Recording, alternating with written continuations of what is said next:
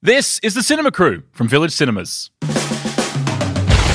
I know what to do. I'm going to steal their Christmas. The world is awash with Christmas cheer, and Benedict Cumberbatch as the Grinch is having none of it. This guy's got nothing to lose. I ain't got a choice. That's the same thing your father said, and he died right here in my hands. Creed 2 is the sequel to Rocky Balboa, which is the sequel to Rocky 5, which, bear with me here, is the sequel to Rocky 4, which is the sequel to 3, to 2, which is the sequel to, and this is where this sentence will end, Rocky. Hello, my name is Kyron Wheatley, and I've seen heaps of movies, but neither of those. Luckily, Vori McIntyre Hello. and Michael Campbell Hello. both have, and we have a Village Cinemas Gold Class double pass to give away a little later on, but first... I know what to do. I'm going to steal their Christmas. This perfectly recreates the mating call of the reindeer. Behold. Oh, hey there. Sorry, little goat. I was looking for a rain... Ah!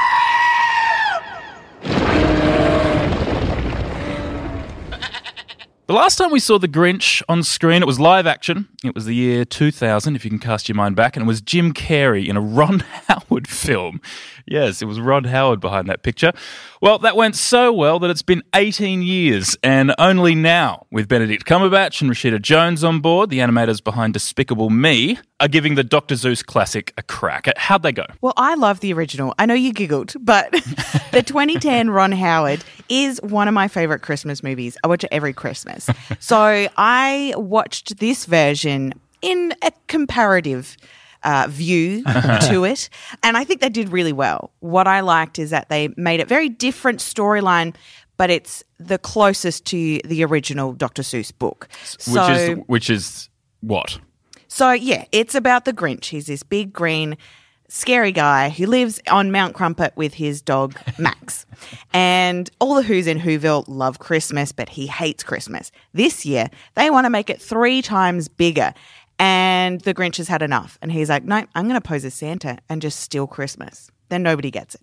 From the trailer, there's some really funny bits in it seems. Yeah, I mean, Illumination Studios, the guys that do Despicable Me, they're What are the little yellow things called? the Minions. Minions, Yes, that's right. yes. There was even a little Minions short film at the start of the film as well. Oh, so yeah. get there early, make sure you see it. If you can get past the present, the only obstacle left is... The cookie. Look at it in all its red, sugary splendor.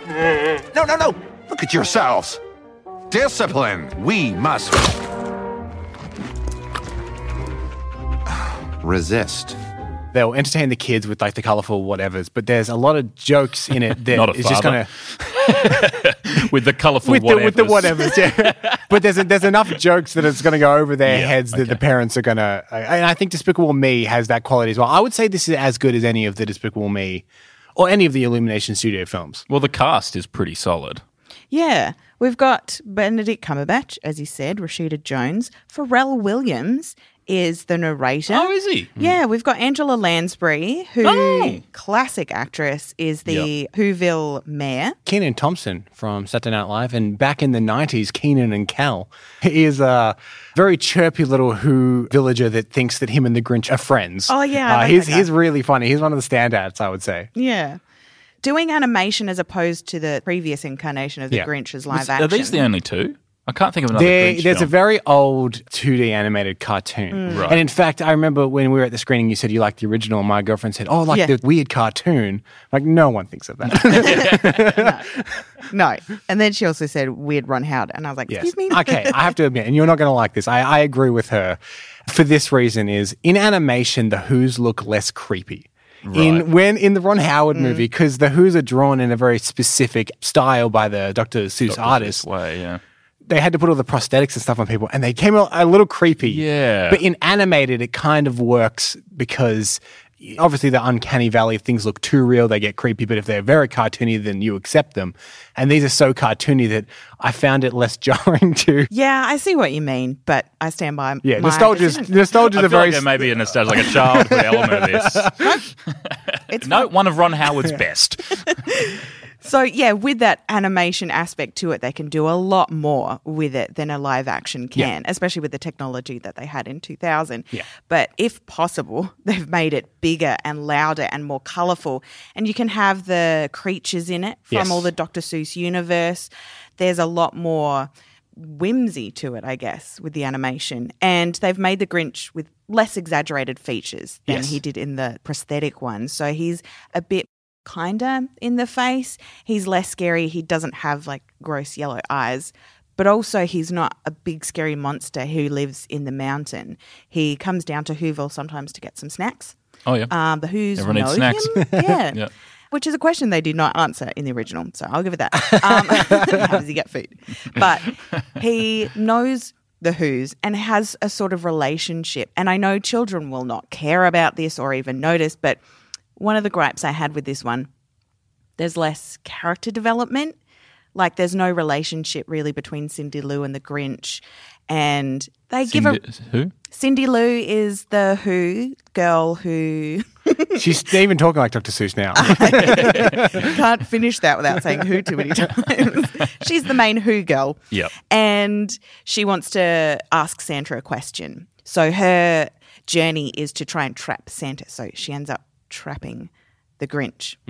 And she doesn't have much of a relationship with the Grinch like she did in the original one. So I wanted there to be more development with that. Like, why does the Grinch hate Christmas so much if he goes into Whoville all the time? And they're all so nice. They make him sympathetic, I would say. But you're right, like Cindy Lou, the Who, she doesn't get too much in the way of like, why is she the way that she is? But I think the Grinch, they did a good enough job to, you understand where he, this is such a weird thing to say. You understand his motivations behind not necessarily how far he goes with things and trying to steal Christmas or whatever, but why he doesn't like Christmas. Yeah. They give him that backstory of the orphanage, right? The orphanage, He never got the presents and he never got to go to the Christmas dinners and whatnot. Yeah. The idea of the sympathetic Grinch, in fact, we even have a clip of Benedict Cumberbatch talking about what it's kind of like to be the Grinch. The voice, I mean, you know, to find who he was in character and experiment with that a lot and push it around and, you know, that was kind of key for me. The writing's pretty blissful, taking a lot from the book as well, and that sort of wonderful jam, that kind of poetry, that wonderful sort of riffing of rhyming couplets and the kind of rhythm of that at certain moments in the story is really important to getting who he is. And I think really, you know, you understand in this film why he is the way he is, so understanding what that backstory is and what's motivating him. I mean, sort of the usual actor page one questions, I guess, even if it is a green, fluffy guy who wants to steal Christmas and has a heart that's 2 sizes too small. So who should see this film? Anyone who likes Christmas movies, who liked the original Grinch, like I do, and who just wants a really good, solid family fun movie. This is a great one for families in particular because the parents and the kids will both laugh, and that's something that doesn't always happen. Also in cinemas this week, Nutcracker, The remake to the Tchaikovsky ballet. Widows, An awesome crime drama. Make sure you check it out. Robin Hood. Rob in the Hood, where Robin is a lad. Yes, and The Children Act. Yes, that's an Emma Thompson British drama. You can hear about all of those by clicking on the previous episode on whatever podcast app you're in right now. But you don't think I can beat him? Is that what you're trying to say? No, that's not what I'm saying. I'm saying I'm not going to be here forever. And what's that supposed to mean? That means you got to do some smart thinking. Oh, you want to talk about smart decisions, Rock? You in this house all alone. Who been taking care of you? Me. I've been here for you. Who else you got? Listen, I'm taking this fight with or without you. In 1975, Sylvester Stallone was a forgettable New York actor who had just finished a role as a cocky race car driver as Machine Gun Joe in Death Race 2000. In 1976, however, he was the writer and star of 10-time Academy Award nominated and Best Picture winning film Rocky. And Creed 2 is the 8th in the storyline of what I imagine will be about 100. And Sly wrote the screenplay and is back on screen as well. So how is Rocky holding up? Rocky's holding up incredibly well. I think better than anyone expected it to back in the mid-70s when it came out.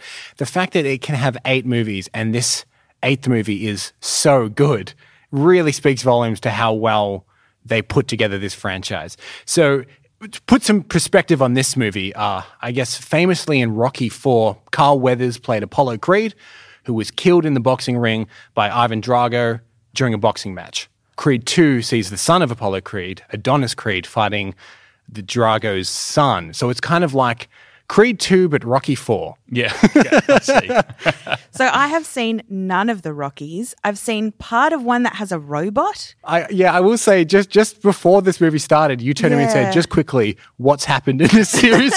Just quickly, 7 films. You've got 10 seconds. Yeah. Because I haven't even seen the first Creed either. So, And see, this is what I'm interested in, because I feel like people's perspective on Rocky is that they're kind of these like silly boxing movies, whereas the first one it's almost like a masterpiece of independent small budget cinema, but the more out of touch Sylvester Stallone got with reality as he got famous, the Rocky movies became kind of ridiculous and then just came sweeping back with Creed into quite real drama.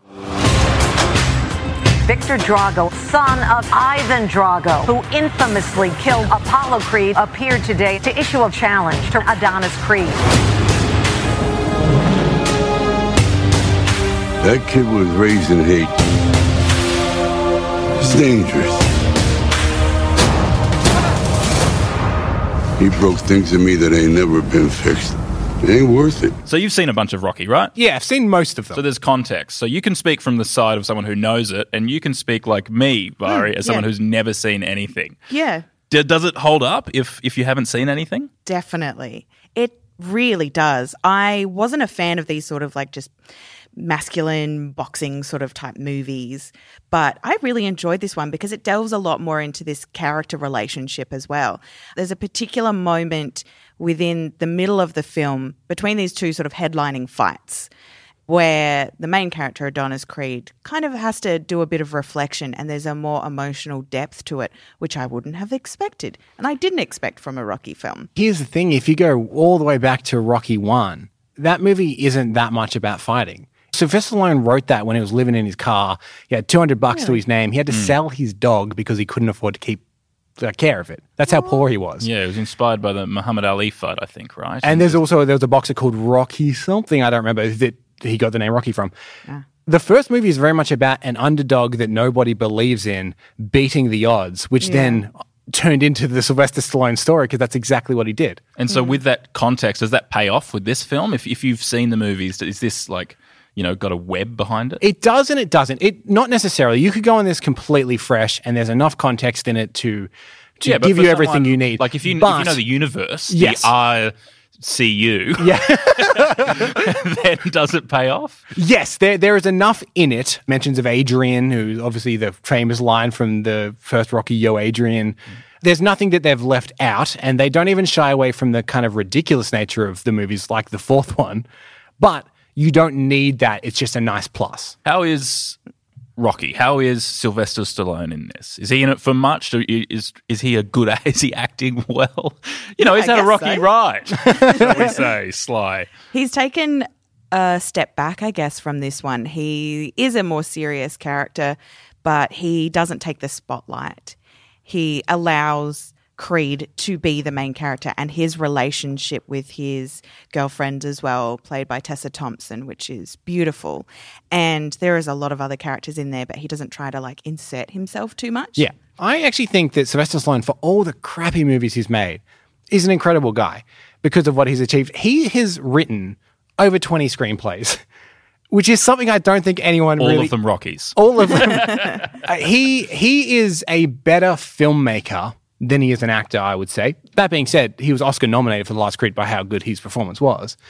But I think people underestimate how much he knows what makes a good story. And I think wisely, he kind of takes a bit of a backseat to say, well, this it's moved on and I should be in it, sure, but not the main focus. And also, just like we did with Benedict Cumberbatch, here's a little bit of Sylvester Stallone talking about the character of Rocky and where he is in this film. Rocky doesn't want Adonis to fight this young Drago because he's afraid that history is going to repeat itself. He has been through this horrible tragedy, and here it is, it's coming back at him. It's like his worst nightmare. Plus, he feels incredibly responsible and guilty to Creed's wife, who he's avoided for 35 years because he can't face her, and now he has to. And what's he going to say? He has to rescue this kid because he's going down this dark hole. And even though he doesn't want him to fight, he knows that he has to at least make an attempt to redeem himself. Well, how is his writing and his directing? Or did he direct this? No, he didn't. He took a step back from that. And I haven't managed to find out why, but it works a lot. Like, he wrote the script. Yeah. He still has some hand in making this story, but he definitely has handed over the reins, and that gives him a much different feeling. So who should see this film? Anyone that wants a great film. This film was so good. I was actually blown away that the sequel to a reboot of a franchise from the 70s could be as good as this is. Or even if you haven't seen any of them like me, you won't be lost in this one. It's just a really great action film.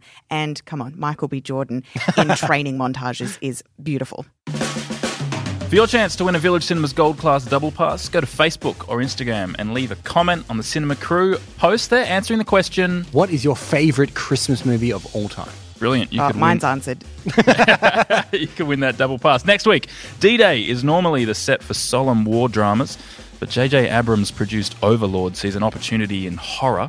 Peter Jackson, Philippa Adams and Fran Walsh are famous for brilliantly adapting Lord of the Rings to the screen. Can they do it again with the novel Mortal Engines?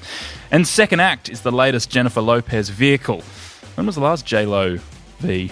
Was this a comeback? You were asking the wrong guy.